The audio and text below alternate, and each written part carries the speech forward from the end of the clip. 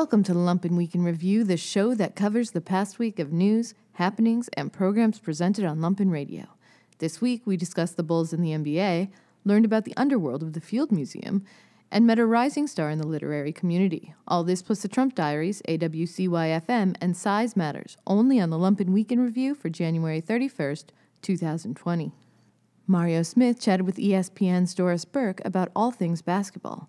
Burke spoke about MJ and the Bulls, the state of the NBA today, and much more.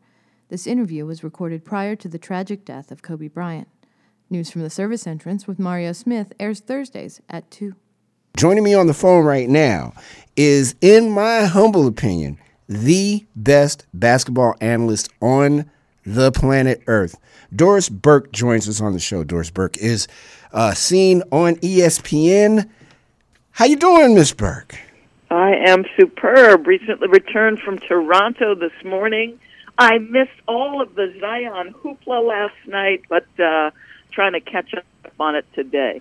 Real quick, talking about that, he's a phenom. That's clear. What part of his game, as it stands right now, in your opinion, will we be really talking about in the next 4 or 5 years from now? Well, probably the most eye-catching thing he does and the most pressure he puts on a defense is what he does in the open floor and at the rim. I mean, this guy is just an incredible physical specimen. He, bigger than LeBron James, and yet he sort of has the same explosion that we saw from LeBron early. I was reading an article as we were sort of anticipating his return last night. And, there's a great sports performance lab that a lot of teams and NBA players go to sort of maximize their physical abilities, that P3 sports performance. Mm-hmm. And they, the doctor who founded it said some of the metrics that Zion was delivering in their performance lab were unlike any athlete they had ever sort of studied, and I thought, wow, okay, I can't wait to see what this kid can do on an NBA stage. And last night was just the beginning.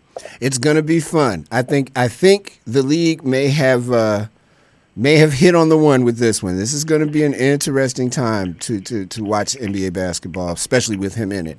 I want to shift for a second and talk about you. You first. I challenged my friends. When talking about you, if your jumper was still, hot, can you still drop one from three? Are you still Here's the truth about my game, and I used to tease Billy Donovan, of whom I am a classmate in Providence, 1987. Right. I used to tease him all the time. You're the second best point guard in the class of '87. But Mario, the truth of the matter is the only thing I had over Billy at that time was my physique was better. That's it. Oh, Every wow. other aspect. No, my game was all dribble drive. I could get anywhere I wanted. My handle was great. I spent a ton of time at the free throw line. I spent my entire career hunting for a jump shot that could balance my drive ability. So truth be told, I couldn't shoot then and I can't shoot now. I've seen video of you, and I know that that's not true. And I've seen recent video of you just picking the ball up and dribbling it, and you still got it. You could still go if you had to. Let me tell you this. So you know that expression, the mind believes and the body won't follow? I live by that. Yes. 6 weeks, literally the last time I tried to play somewhat competitively was 6 weeks after I delivered my second child, which was about 25 years ago. And that saying dawned on me, and I thought, you might want to turn your attention in a different direction. I walked in a gym with my best friend a few years ago. It was a basketball laying on the floor. I picked it up. I shot it from 3. It went in, and I said, that's it. I'm never shooting again. How can I top that? I'm never doing it again. I love it. I want to talk real quick about a couple of things. One, I want to talk to you about women's athletics in the United States. And I'm curious your thoughts about where we are, U.S. women's soccer aside, where we are. WNBA just signed or just got some really nice perks, if you will, for their players. But women's athletics in the United States, what is your take on that at the moment?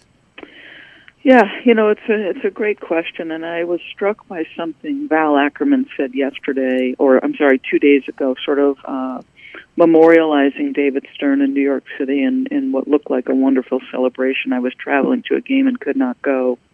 But she said, I hope that history in the long view remembers David Stern as one of the most important figures for accelerating the growth of women's sports in the country. Because of the sport, the creation of the WNBA, the great run of the 96 Olympic team, which was a precursor to the WNBA.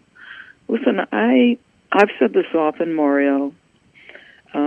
Without women's basketball, I don't ever get to a place where I am now fortunate to be, and that's sitting courtside quite often in the wintertime and throughout the NBA as a color analyst.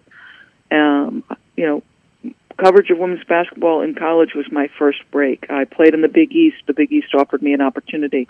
It was solely by accident that I get an opportunity to call men's basketball. Literally, someone doesn't show up at the Providence Civic Center, and they have to call me out of desperation, and that begins my career. Like, I use my small sample size as sort of, we're progressing, and you can be pleased with the progress, but you can also think, boy, we've got a long way to go. You just mentioned the WNBA collective bargaining agreement, and they literally just put in place certain things. They raised the floor of the salary cap so that the lower level players come up to a legitimate place. They had to take care of the best players in the league in terms of their financial picture, and they did. But I guess I would say I'm thrilled at the progress and want to keep pushing for more. This week, Kobe Bryant made a very interesting statement, interesting to me. Just to quote him real quick, Kobe, quote, I think there are a couple of players who could play in the NBA right now, and talking about WNBA players. I think there are a couple of players who could play in the NBA right now, honestly, close quote. Quote, there's a lot of players with a lot of skill that could do it, close quote. And then he listed Diana Taurasi, Maya Moore, and Elena Delle Donne. The game has changed from the heyday of, elbow to the face. You looked at me funny. Here, I got you when you get back down court. It's not as physical as it used to be. It's still very physical, but not as physical as it used to be. And you can't hand check. And I think because you can't hand check, he might be right. What do you think? So it's so interesting because I saw the comment, and my first instinct was to think, well, women see it, they feel it, they think it, and their basketball skills are as highly refined. The one thing in the back of my head was there still seems to be such physical differences between men and women. And I mean that, physically, but the biomechanics, the strength, all of it, right? So, but I haven't played in the NBA. I've never, pretended to have played or coached in the NBA in my coverage of the league. And so I went right to people I knew. And I texted Jalen Rose. And then I texted Gino Auriemma. And I said, guys, I am the last person who wants to underestimate these women because I know their basketball IQ is at the highest level possible, regardless of gender. Right. Those women included. And, sort of Gino's response was, I didn't see or hear the full context of the interview. I find it fascinating, but I worry about the physical differences too. Jalen Rose, on the other hand, said to me, I agree, and it was Mario for the exact same reason you said. The game is no longer about physical intimidation. The rules have so leveled the playing field for players like Steph and Trey, those who are not built, say, like a Zion Williamson. And it's more pace and space. So it's hard. I have never stepped between the lines of an NBA game. So for me, I'm evaluating skill and feel and IQ and all that, saying yes. For Jalen and Kobe to say it, I was like, wow, that's incredible. So what's next? Does anybody act on it and see and test it? I don't know. Well, I think the place you would do it would be an all-star game. If you're going to try to, if you want to see, does it work? Because the all-star game for the first at least quarter is really like the NFL Pro Bowl game. It's not a lot of defense being played, but I think they could do it. And the three he named definitely have what it takes, at least offensively, to be able to really make a mark on a team. But the world is changing, and anything is possible. But that was a very interesting thing that Kobe said. I felt like that will open up the dialogue to the possibility of women playing in the NBA. We're talking with Doris Burke from ESPN.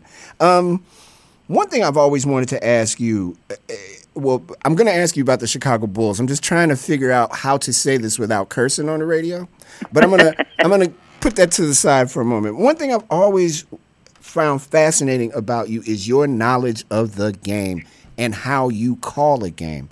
Where did that come from? And I don't mean to be offensive, and I'm just you're different than a lot of people who call the game. You see it differently. How did you develop that skill? I think I've always been a fan, to be perfectly honest with you. When I was a 7-year-old little girl, we moved from New York to New Jersey, and there was literally a park directly next to my house, and I picked up a ball, and since the age of 7, I've been watching, playing, coaching, or now announcing games. Like, it's ingrained the very fiber of what I do. Far too often, Mario, it frankly is probably shaped a little bit too much of my life in terms of when I was a kid, the confidence, how you defined yourself, all of those things. I so appreciate the compliment. As you know, in my business, you could be in a room with two different people. They could be discussing the same sports announcer, regardless of sport, and you might have opinions 180 degrees from one another. And that's just the nature of what I do. So, one, I appreciate that you think I do a good job. Oh, and, I do. And I think I just love the game, to be perfectly honest with you. I have an appetite to learn more about it. If I don't know, these coaches at every level, women's college, men's college, the NBA, they've all, opened their practices. Come on in. This is what I'm doing. And I've got great resources at ESPN in terms of, Jeff Van Gundy, Hubie Brown, Mark Jackson, you name, an analyst. We've got incredible guys who've been great. But I just love it, and I've been doing it a long time, and I've had great teachers, and so I'm so lucky. Sometimes I pinch myself. Now for the most uncomfortable part of this interview, the Chicago Bulls. From an from a national standpoint, how do people view what has happened and what is happening to the Chicago Bulls? Well, I only hear national announcers when games are called. And I mean this in no disrespectful way, but obviously we're not maximizing the number of looks at the Chicago Bulls this year.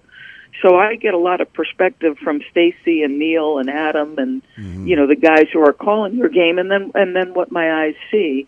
It's interesting for me because MJ, Larry, and Michael started my fandom, but think about how influential Michael Jordan has been to all of our NBA fandoms. And so the one thing, and it's interesting, I said to someone recently in the organization, when I had them, I said, in preparation for the game, as I'm watching, the arena feels different to me. Doesn't maybe look as packed. It doesn't seem to be as much positive emotion. Then, I think there was this sort of a little bit of I think it's starting to have an effect. And that was striking because I'll tell you the truth, boy, when I used to watch playoff games, Mario, and they would take the introductions live, the goosebumps on my arms as that video played, and you just I can hear it. Think about all your great sports memories. They're defined by either the play-by-play's voice describing and documenting a moment, or perhaps the iconic introductions of your favorite teams. And so I don't know. What I would assume, and obviously, Wendell going down, that hurts. You guys have dealt with some injuries. You look at some of the young talent like Zach LaVine. Yeah. He has played himself into the conversation of All-Star. Whether he gets there because of the record, I don't know.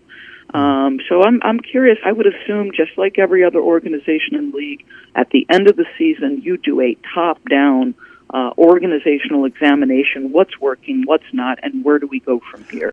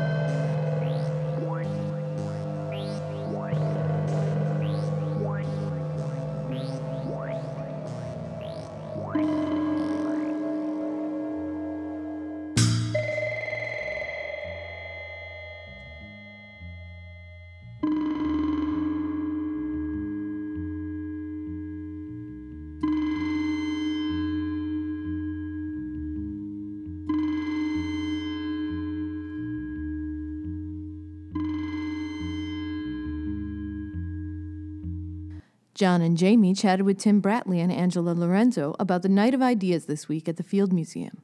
Bratley and Lorenzo discussed the worldwide program that Chicago is now a part of, the secret bat cave underneath the Field Museum, and Jamie's deep fear of mummies. Radio Free Bridgeport airs every Tuesday. Drive time. Tim, tell us a little bit about what you do over there, actually, first of all. So I am the board relations and events manager, and so I work in our development office, and I work with our board of trustees, but also oversee a lot of the events that we do at the Field Museum. Okay, so you're an ops guy, basically. Pretty much, yes. Yeah, they keep me busy for sure. Yeah, so you're the me over there.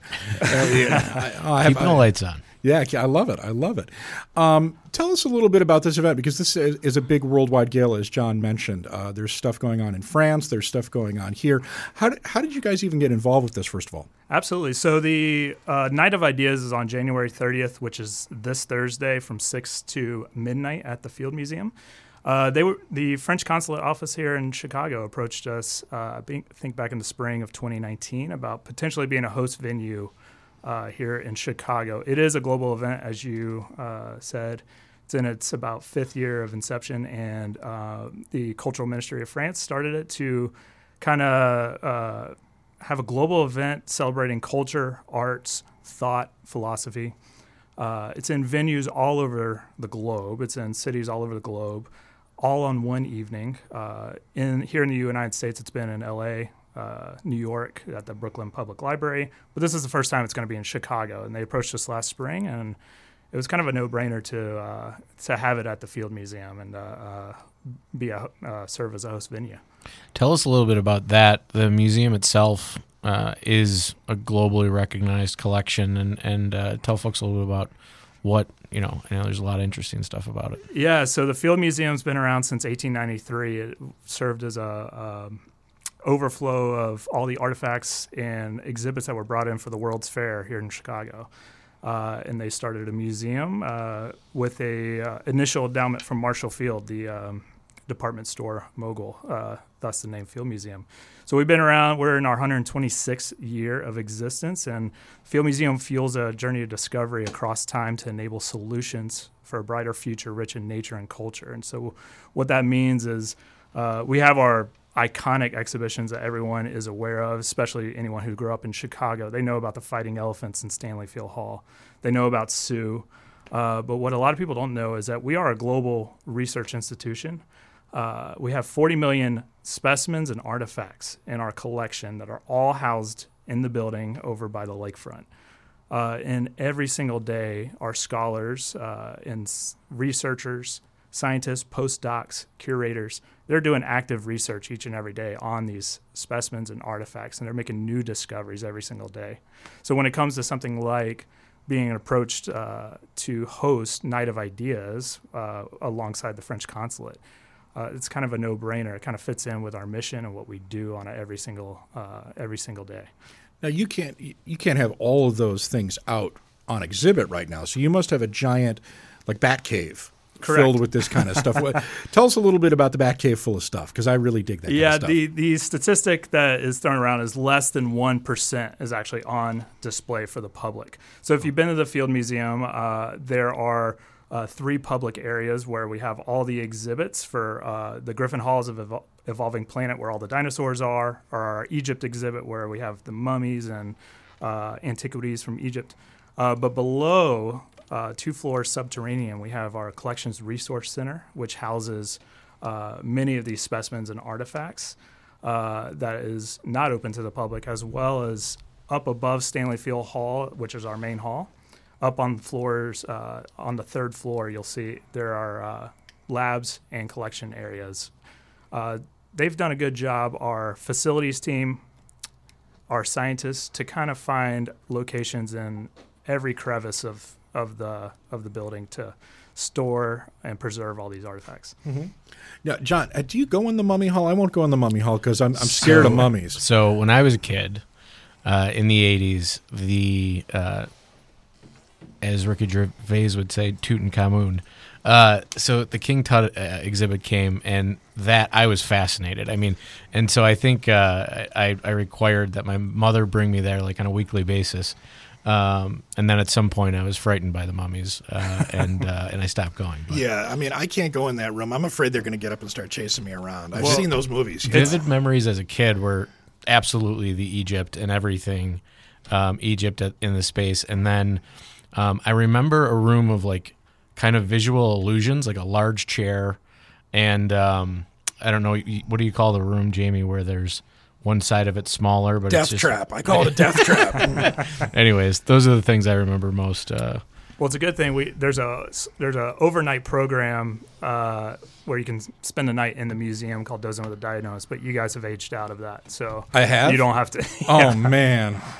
We're also joined by Angela from the French consulate, who's deeply involved in this. Welcome. How you doing? Hi. Good. Sorry. Thanks for stopping by. Thank you for joining us. Yeah. So tell us a little bit about the state of France's involvement in this, because I mean, you guys. I'm kind of making a joke here, but you guys actually do have a large world cultural program that you guys export to Europe and obviously to America. So this program's been going on for about 5 years, and it's not new to you guys. Why did you bring it to the Midwest, number one? And number two, what have you guys learned from doing this for so many years around the world? Well, I actually can't speak to historical editions of Night of Ideas because I've only worked here in Chicago. Mm-hmm. So it's the first one, like you know. But so it was started by the Institut Français, like you said, kind of the purveyor of French culture abroad 5 years ago. And why the Midwest? I mean, why not? We were kind of one of the only big cities in the U.S. who hadn't done it yet. New York had done it. So you're saying we were the last choice? No. That's what you're saying? That's what I'm hearing right here. No. Okay. No. Not at all. Not at all. Yeah, so we're really pumped that it's here in Chicago, finally. And I've been keeping track of all of the other like Facebook events all over the world, the Night of Ideas one, and we're killing it. We're winning. We're beating New York. So take that. Okay, that's good. I'm glad to hear that because they're the real second city. Talk a little bit about the programs you've got going on, because you've got 3 lectures, you have some events for the public as well. But I believe the entire night is supposed to be a global collaboration, right? You guys are supposed to be talking with all the other events going on around the globe. Now, some of these events obviously are going to be time shifted. You know what I mean? Some of these things are happening at the night when we're in the daytime. Talk a little bit about how that's all going to work and what people are going to see. I could speak to the actual logistics of what the event looks like, and Angela can chime in on some of the specific presenters. But the way we have it set up, the Field Museum is a massive building if you've ever visited. And it's 6 to midnight this Thursday. And we have programs, panelists, speakers that are literally all over the building. It's kind of a choose your own adventure. So as you arrive to the museum, you get a full schedule and program of timing of who is speaking and what location. And the way we've set it up is most of these panelists, lecturers, performers, they're inside a lot of the museum's iconic exhibitions. So one is in Sue's gallery, so you'll be able to hear from some of our presenters in Sue's shadow, Sue the T-Rex. So that's kind of how we set it up, which is really fun. I think it'll be a fun experience for the guest. Yeah, so you mentioned there are 3 kind of bigger keynote lectures all happening in like the huge historic Stanley Field Hall. And those are Natalie Moore and Amanda Williams to start, and then Michael Greenstone, the former chief economic advisor under the Obama administration, and then a Franco-Congolese novelist named Alain Mabankou. They're kind of our big keynotes, but then we have 150 other speakers for 6 hours of programming throughout the entire museum. So there's kind of something for everyone. Like you said, choose your own adventure. And how did you guys choose the people that you wanted to address the people here in Chicago? Because it is a kind of an eclectic mix. You've got some people that have been around. There's somebody that works at another radio station that I'm not going to mention. That's over there. But you mentioned a Congolese novelist. Why did you pick the people you did to address the Chicago community? That's a great question. So our biggest thought partner for the event is the University of Chicago. So if you have a look at the programming, a lot of the kind of scholars and thinkers come from the University of Chicago. But with regards to the kind of honored guests, including Alain Mabankou and a few other French thinkers and talents were flying in. We're kind of, we went from our kind of themes. We wanted to kind of target important conversations in Chicago and then figure out who the right kind of French character would be who could speak to those topics. We wanted to be like plugged into the pulse of the city and then find a way to bring in French like influence in that conversation. That makes sense. How are the events connected? Are there conversations that are happening in multiple places at once, or? Yes. Yeah. Absolutely. So like I mentioned, there's 150 speakers in 6 hours from like 35 institutions. So it'll be panels, it'll be talks, performances throughout the museum, like art installations. There's a lot going on. And one example, as Angela was mentioning, to bridge the French culture and the French influence, which Chicago is, and I'm really excited about it, and I know nothing about it, is Jerome Thomas, I believe, who is a French juggler. Mm-hmm. Is he flying in from France? He is, yeah, he just arrived. Okay, great. And he has connected with local Chicago jugglers, and they're actually meeting tomorrow night at the Field Museum for like a little workshop. This is the first time they're ever meeting these juggling performing artists from France and local ones here in Chicago. They're going to get together tomorrow night, just them, and kind of meet each other and perform and workshop a little bit so they can be prepared for a Thursday night performance, which is going to be really cool.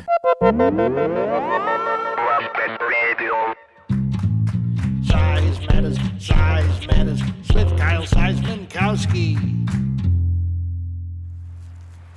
Very much. Have a nice day. Whoa, traffic's backed up all the way down Morgan. And I see why. Looks like your buddy is at it again. Don't call him my buddy.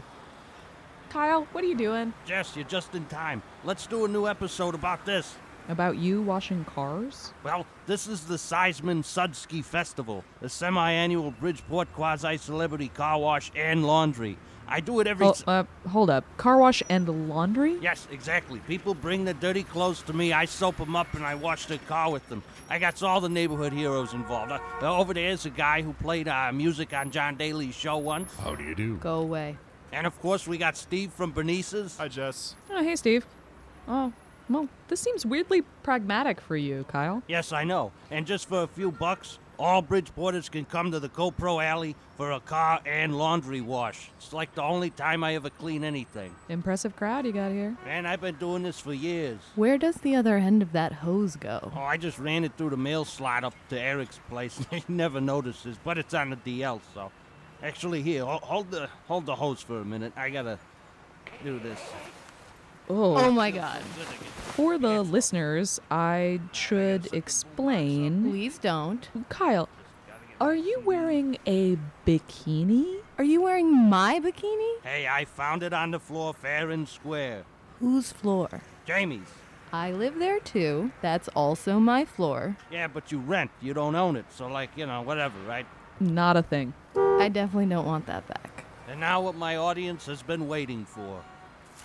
Here comes the That's more technically impressive than I would have thought possible. I have to say, everyone's mesmerized by Is that my blouse? I wonder. Are you washing that car with my clothes? Hey, don't blame me. Jamie said he didn't want the car wash. He just wanted the laundry did. Oh, here comes the meltdown. Answer the phone. Jamie, I cannot believe you let Kyle wash the car with my clothes. They ain't clothes, the laundry. Gotta go.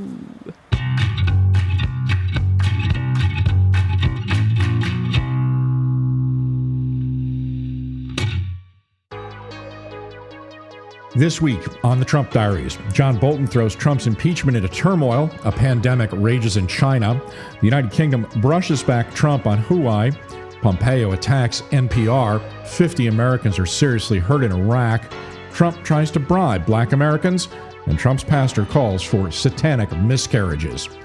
These are the Trump Diaries. Day 1099, January 23rd. The House continued to present the impeachment case against Trump, laying out a meticulous case he abused his power. However, so far all the signs are that Republicans are unmoved. 9 Republicans, in fact, voted to call the smeared Joe Biden and his son Hunter to the Senate floor.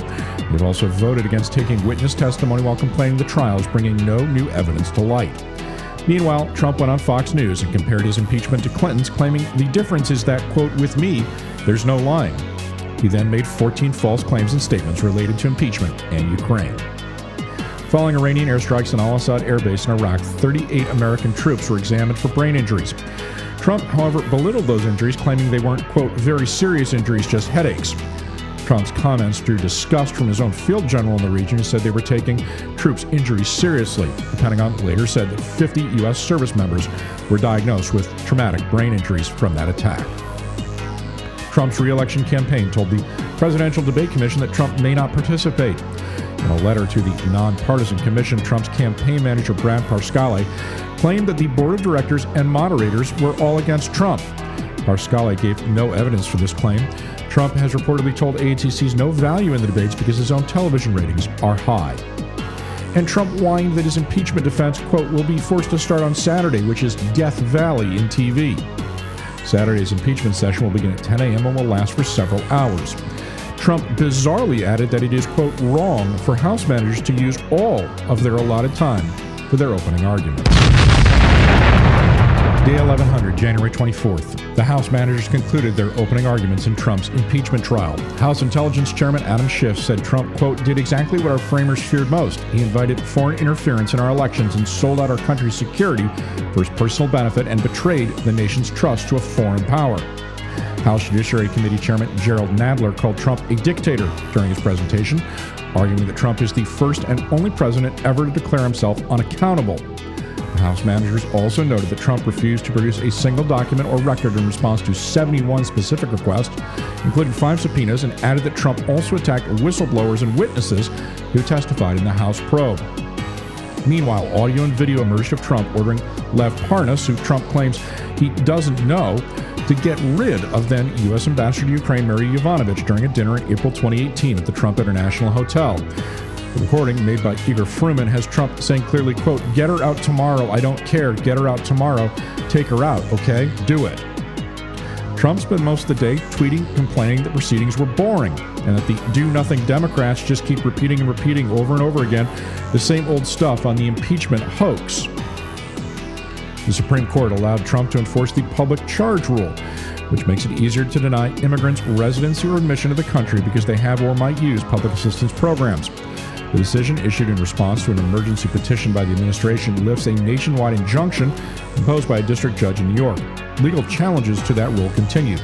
All 5 conservative justices supported the emergency order without giving their rationale.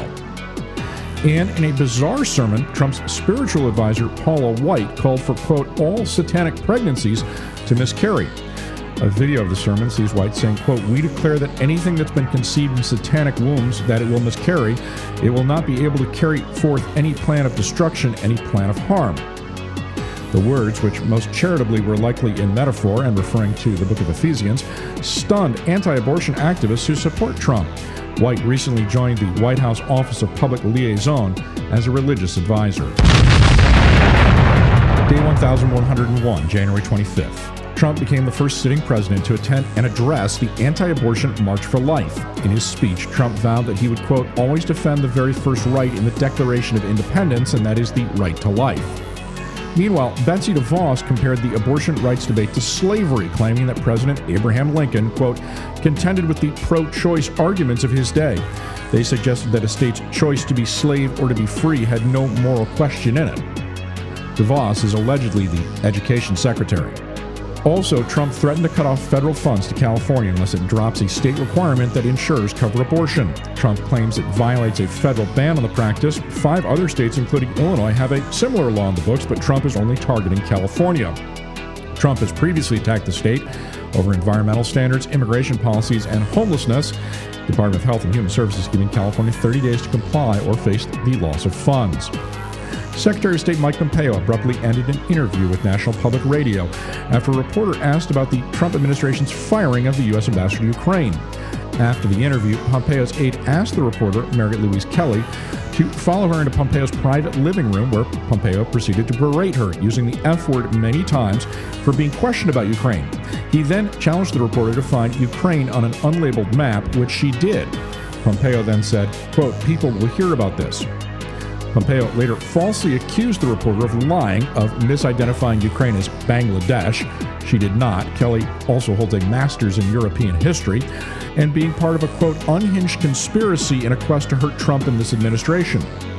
Email records show that Pompeo's staff was fully aware of the interview parameters. Trump responded by tweeting, quote, why NPR exist, and implied he would cut off its federal funding, calling it a Democrat Party propaganda operation. Day 1102, January 26th. A forthcoming book from former National Security Advisor John Bolton said Trump told him to freeze all security assistance to Ukraine until officials there helped with investigations into his Democratic rivals. The twin revelation undercut key parts of Trump's defense and have led to renewed call for new witnesses at his Senate impeachment trial. Bolton's account was included in drafts of manuscript he circulated to close associates and was also sent to the White House for a standard review process on December 30th, 12 days after Trump was impeached. Trump ordered Bolton not to cooperate with the impeachment inquiry. Another video captured Trump saying he wants to, quote, get rid of the then U.S. ambassador to Ukraine during an April 2018 meeting that included Lev Parnas and Igor Fruman. Trump also asked how Ukraine would be able to resist Russian aggression without U.S. assistance during the dinner. Housing Secretary Ben Carson has moved to scrap a policy that withholds federal funds from cities if they don't address segregation as part of an effort to dismantle Obama-era efforts to combat racial disparity in our country.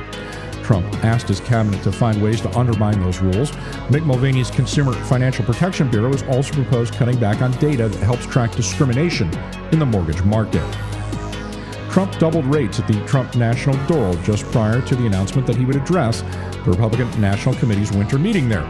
Trump's hotel raised the per-night rate to $539, which is just $5 below the maximum per-night rate federal government rules permit for a hotel in South Florida. Normally, a room at the Doral costs $254. Day 1103, January 27th. Bolton's confirmation that Trump tried to bribe Ukraine to investigate his Democratic rivals upended Washington as Trump's defense team began their rebuttal. Bolton's account echoed Watergate fame smoking gun tape and heaped new pressure on Republicans to call witnesses. It is likely that Trump's hope for a quick acquittal has been dashed. On Twitter, Trump claimed that he never told Bolton that military aid to Ukraine was conditioned on investigations into Biden and his son.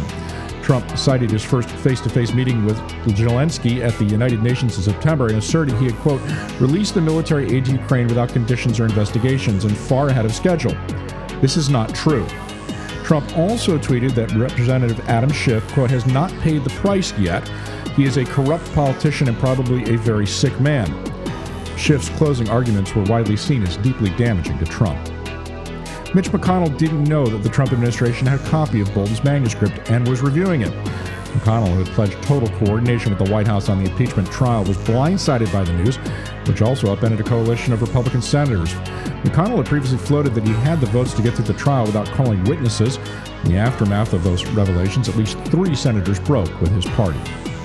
Trump's defense team claimed falsely that Joe Biden encouraged the removal of Ukrainian prosecutor Viktor Shokin because Shokin was investigating Burisma, the national gas company where Biden's son Hunter worked. This is not true. Lawyer Pam Bondi made the disproven claims, and they repeatedly claimed that Trump's legal team had no choice but to discuss the Bidens and Burisma because the news media had been pressing the issue. This contradicted her own earlier statement that criticized the lack of media scrutiny of the Bidens. Kenneth Starr, serving as Trump's lawyer, made a series of bizarre claims given that he oversaw the impeachment of Bill Clinton in the 1990s. Starting off by saying, quote, like war, impeachment is hell, Starr rambled on about living in an age of impeachment. Trump was reportedly not impressed by Starr's performance. And Barack Obama was caught on tape calling Trump a fascist. The comment came in a phone conversation during the 2016 presidential election with then-candidate Senator Tim Kaine. Obama was urging Kaine to do more to help Hillary Clinton's flagging campaign. Day 1104, January 28th. Trump's defense team rested with a claim that revelations from John Bolton were inadmissible. Bolton said Trump made Ukraine's military aid contingent upon politically motivated investigations. He also worried that Trump was doing favors for autocratic leaders. Trump's lawyer, Jay Sekulow, tried to claim that Bolton's statements were, quote, unsourced manuscripts, which is laughable on its face given that Bolton's book is a first-person account. Mitch McConnell told a closed-door meeting of Republicans he did not have the votes to block Democrats from calling witnesses at the trial yet. And Trump praised Mike Pompeo for berating an NPR journalist. Pompeo repeatedly swore at Marie-Louise Kelly and called her a liar after she asked questions about Ukraine. Quote, that was very impressive, Mike. I think you did a good job on her, actually. In a related story, the State Department removed an NPR reporter from the pool of journalists traveling to Europe and Asia with Pompeo, apparently in retaliation. Day 1105, January 29th. The United Kingdom brushed back Trump and told the USA it would grant Huawei permission to help build the UK's 5G network, albeit with restrictions. Trump has repeatedly threatened Prime Minister Boris Johnson with a variety of sanctions if Britain worked with the Chinese firm, which is thought to be in cahoots with the Chinese government. The fear is the Chinese government could use backdoors in the new 5G network to compromise the so-called Five Eyes intelligence partnership. Republican leaders were growing confident they'd be able to block new witnesses and documents and bring Trump's trial to an acquittal as soon as Friday. Few seem to want to hear from Bolton, who said he has damaging details about the pressure campaign on Ukraine. Trump also moved to block the publication of Bolton's book, claiming that the content in the book is top secret with significant amounts of classified information that could cause exceptionally grave harm to U.S. national security, without citing any specifics. Meanwhile, Trump spent the morning attacking Bolton for his, quote, nasty and untrue book, claiming that Bolton begged me for a non-Senate-approved job, which I gave to him despite many saying, don't do it, sir. He got fired because, frankly, if I listened to him, we would all be in World War VI by now. Members of Trump's legal defense team have made tens of thousands of dollars in donations and campaign contributions to the Republican senators overseeing the impeachment trial. Ken Starr and Robert Ray both gave the maximum amount under law to Mitch McConnell in the summer and fall of last year. Neither man is a constituent of McConnell's. Starr also gave the max to Lindsey Graham. Jay Sekulow was donated to Ted Cruz and John Toon. White House counsel Pat Cipollone and Deputy White House counsel Patrick Philbin also have donated to several Republican Senate candidates. The U.S. budget deficit is now projected to reach $1.2 trillion in 2020, according to a report by the nonpartisan Congressional Budget Office. The deficit has largely been driven by Trump's tax cuts for the very wealthy. Allies of Trump have been targeting black voters by hosting events with cash giveaways. The events, predominantly in black communities, have seen them hand out envelopes of cash while praising Trump. The giveaways are run by a nonprofit, the so-called Urban Revitalization Coalition, which allows donors to remain anonymous. And in a surprise, House Republicans are experiencing a fundraising crisis. The Democrats outraised the Republicans by $40 million in 2019. Individual Democratic candidates are continuing to outraise Republican opponents. Trump has an enormous personal war chest, but he has been criticized for not spending it on vulnerable candidates. Day 1106, January 30th. Chief Justice John Roberts denied questions from Rand Paul because his questions contain the name of the alleged whistleblower who began Trump's impeachment. Roberts then told the Senate he will not read the name of the whistleblower aloud or publicly relay any questions that might unmask that official. Wilbur Ross said the Chinese coronavirus epidemic, quote, will help to accelerate the return of jobs to the U.S. The Commerce Secretary then said he didn't want to talk about a victory lap over a very unfortunate, very malignant disease. A poll says that an overwhelming 75% of voters want witnesses to testify in Trump's impeachment trial. 48% say the Senate should not remove Trump from office, while 47% say the Senate should. These are the Trump Diaries. I-94 chatted with Amanda Goldblatt, the author of the new novel Hardmouth, out now. Goldblatt discussed working as an adjunct professor, working with multiple editors, and the support she's received from the Chicago writing community. I-94, Lumpin's Books and Literature Show, airs every Sunday at 11. Let's start at the very beginning because, before we even get into the book, as I recall, you started writing the book because you had a family health crisis. Mm-hmm. I think it was your father was diagnosed with cancer. Yeah. And of course, that is a motif in this book as well. Can you talk a little bit about that being the inspiration for starting this, which, again, is your first novel as well, correct? Yeah, absolutely.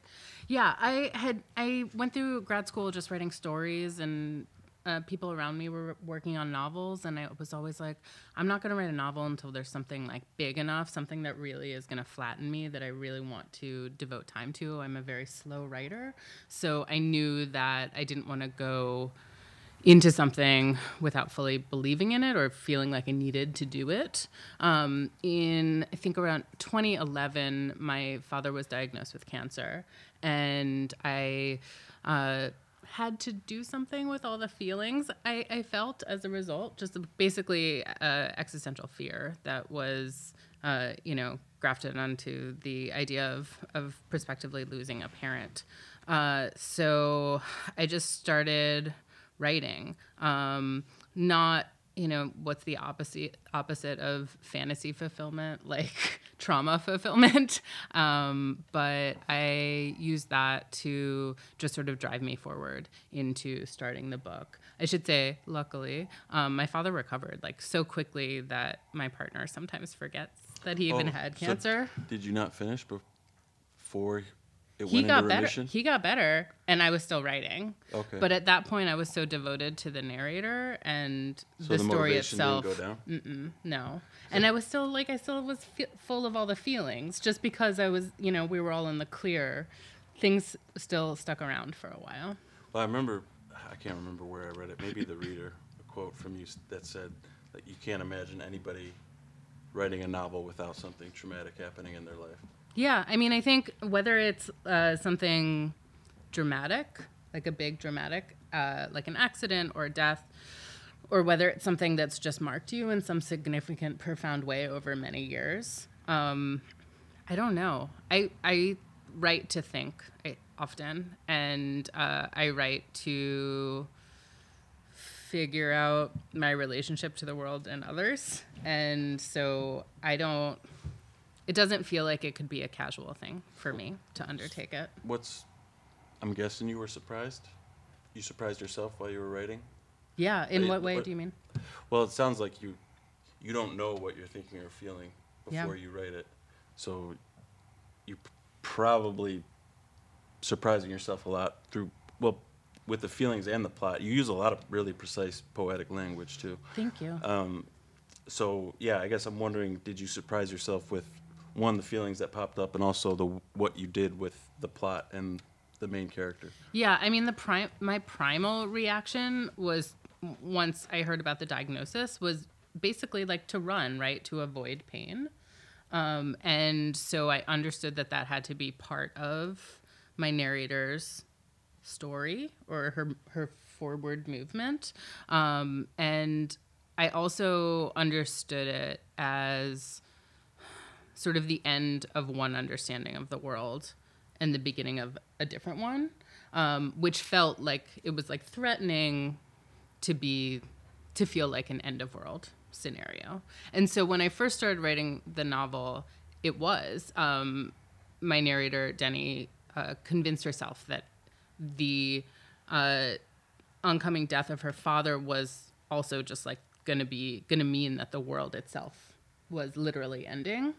I was writing it, you know, in the I guess teens, we can call it now, and late aughts, early teens. People were writing about the end of the world a lot. I mean, we did a show. So with Ling Ma. Yeah, exactly. Last year. Right. And I think her world, it's not a real end of the world. I feel like there's like a strange, bizarre hope to Severance. But yeah, I mean, there was like a Station 11 and like Laura Vandenberg's novel at the time. Well, and the Jeff Vandermeer stuff. And the Jeff Vandermeer. Yeah, absolutely. And so there was all this stuff in the water, and I was like, well, this is not actually what I'm most interested in writing about. What happens when I like strip that apparatus away? And then you just end up with a woman on a mountain for a while. Have you read Scribe? No, I haven't. So we talked to her Alison Hagee a couple months ago, and she had written a book, sort of, again, it's like a Funhouse Mirror version of your book. It's the end of the world, kind of post whatever that would be, and she is writing letters for people who are kind of analogs of Civil War veterans.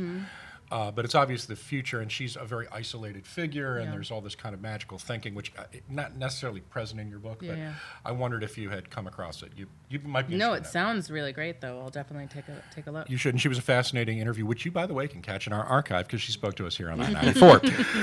And that archive is at 994.org. I'd actually like to back up, though, and talk a little bit about your process because Mike asked a question that I always love to ask of writers, which is, did you kind of think out the plot and the narrative at the start, or did everything kind of just come to you and reveal itself to you as you worked on the characters? And I ask for a reason because I'm a writer, my mother's an author, and my mother always refers to herself as a stupid author because she gets very bored if she writes everything down and works out the plot in advance. But she says it makes it very difficult for her to actually find endings and get to where she's going. So I always like to talk to authors about that, particularly because I believe I read in an interview that you wrote most of this on an iPhone with a kind of a wireless keyboard. And most of the first draft. Yeah, we're not really looking at the words. You were kind of keeping that distance. So if you don't mind digging down into that for a couple minutes, I'd be personally very interested in that. For sure. I'd be happy to. I indeed wrote through my phone and a wireless keyboard, like sitting on the front porch of our place when we lived in Ypsilanti, Michigan, which is where I started the book. And I am not a planner. I regrettably know this from a cousin approaching me and asking me whether I was one or the other at a wedding a handful of years ago. He was like, well, are you a planner or a pantser? Which is internet lexicon, which you've maybe heard. I have not. It's basically like do you plan things ahead or do you fly by the seat of your pants? Yes, that's what pantser is. Yes. Yes, that's you, Michael. You're the pantser in the family. But yeah, it's difficult for me. I have a very studied, almost nearly didactic relationship to structure and plot. I have to be really careful about that stuff because I am so much more interested in language, character, like sort of smaller scale scenario. And I'm interested in causality, but in terms of, when you're working on a short story, you can rely on your like sort of intuitive sense of causality.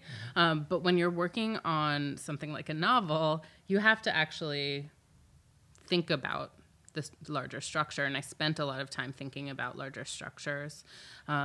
So I wrote a full draft, like your mom, kind of figuring things out as I went. And there's a reason it took me, 6 years to write this before an agent ever saw it. And it's because I was going back into the draft over and over again and figuring it out. And I had different sort of planning methods throughout.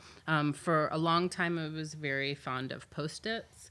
And I would just have a grid of Post-its on my office wall, and I would move, and they would have sort of like summaries or keywords of scenes, and I would just move things around, and I would figure it out that way, and then I would figure out what needed to be filled in, what could be excised, and I didn't actually find an ending until I found More Grief, which was when both my grandmothers died the same year. And then I could actually write the end. I don't think I was prepared to write the end before that because I felt like I didn't know where the narrator needed to go, and I didn't have perhaps the emotional depth to end it. 6 years is a long time to hold on to your baby. Was it hard to give it up? Or was it a relief? I was ready.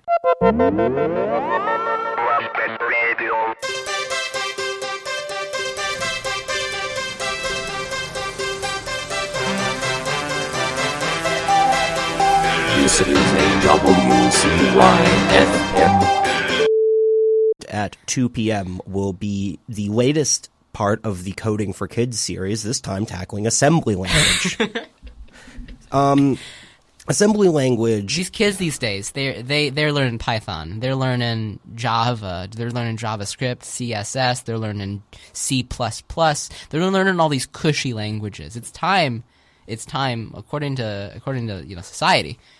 It's time that kids start learning the real stuff. I mean, we're getting farther away from the true form of coding, and that is assembly language. I mean, we're basically writing ones and zeros here. I mean, well, you need to set a groundwork for coding. You can't just learn the easiest thing and expect to be able to take that forward. The more basic and the more sort of low level of the language that you're learning to code or program in, the more prepared you are to move on to those next steps, and you'll have a fluency that you can't get anywhere. So that's why it makes a lot of sense, at least to me, teach them assembly language. Sure. You can't. It's just like as a physician, as a doctor, you can't really do your job well unless you know atomic physics. There's no way that a doctor can really be good at their job unless they know how subatomic particles interact. In the same way, somebody can't be good at coding unless they can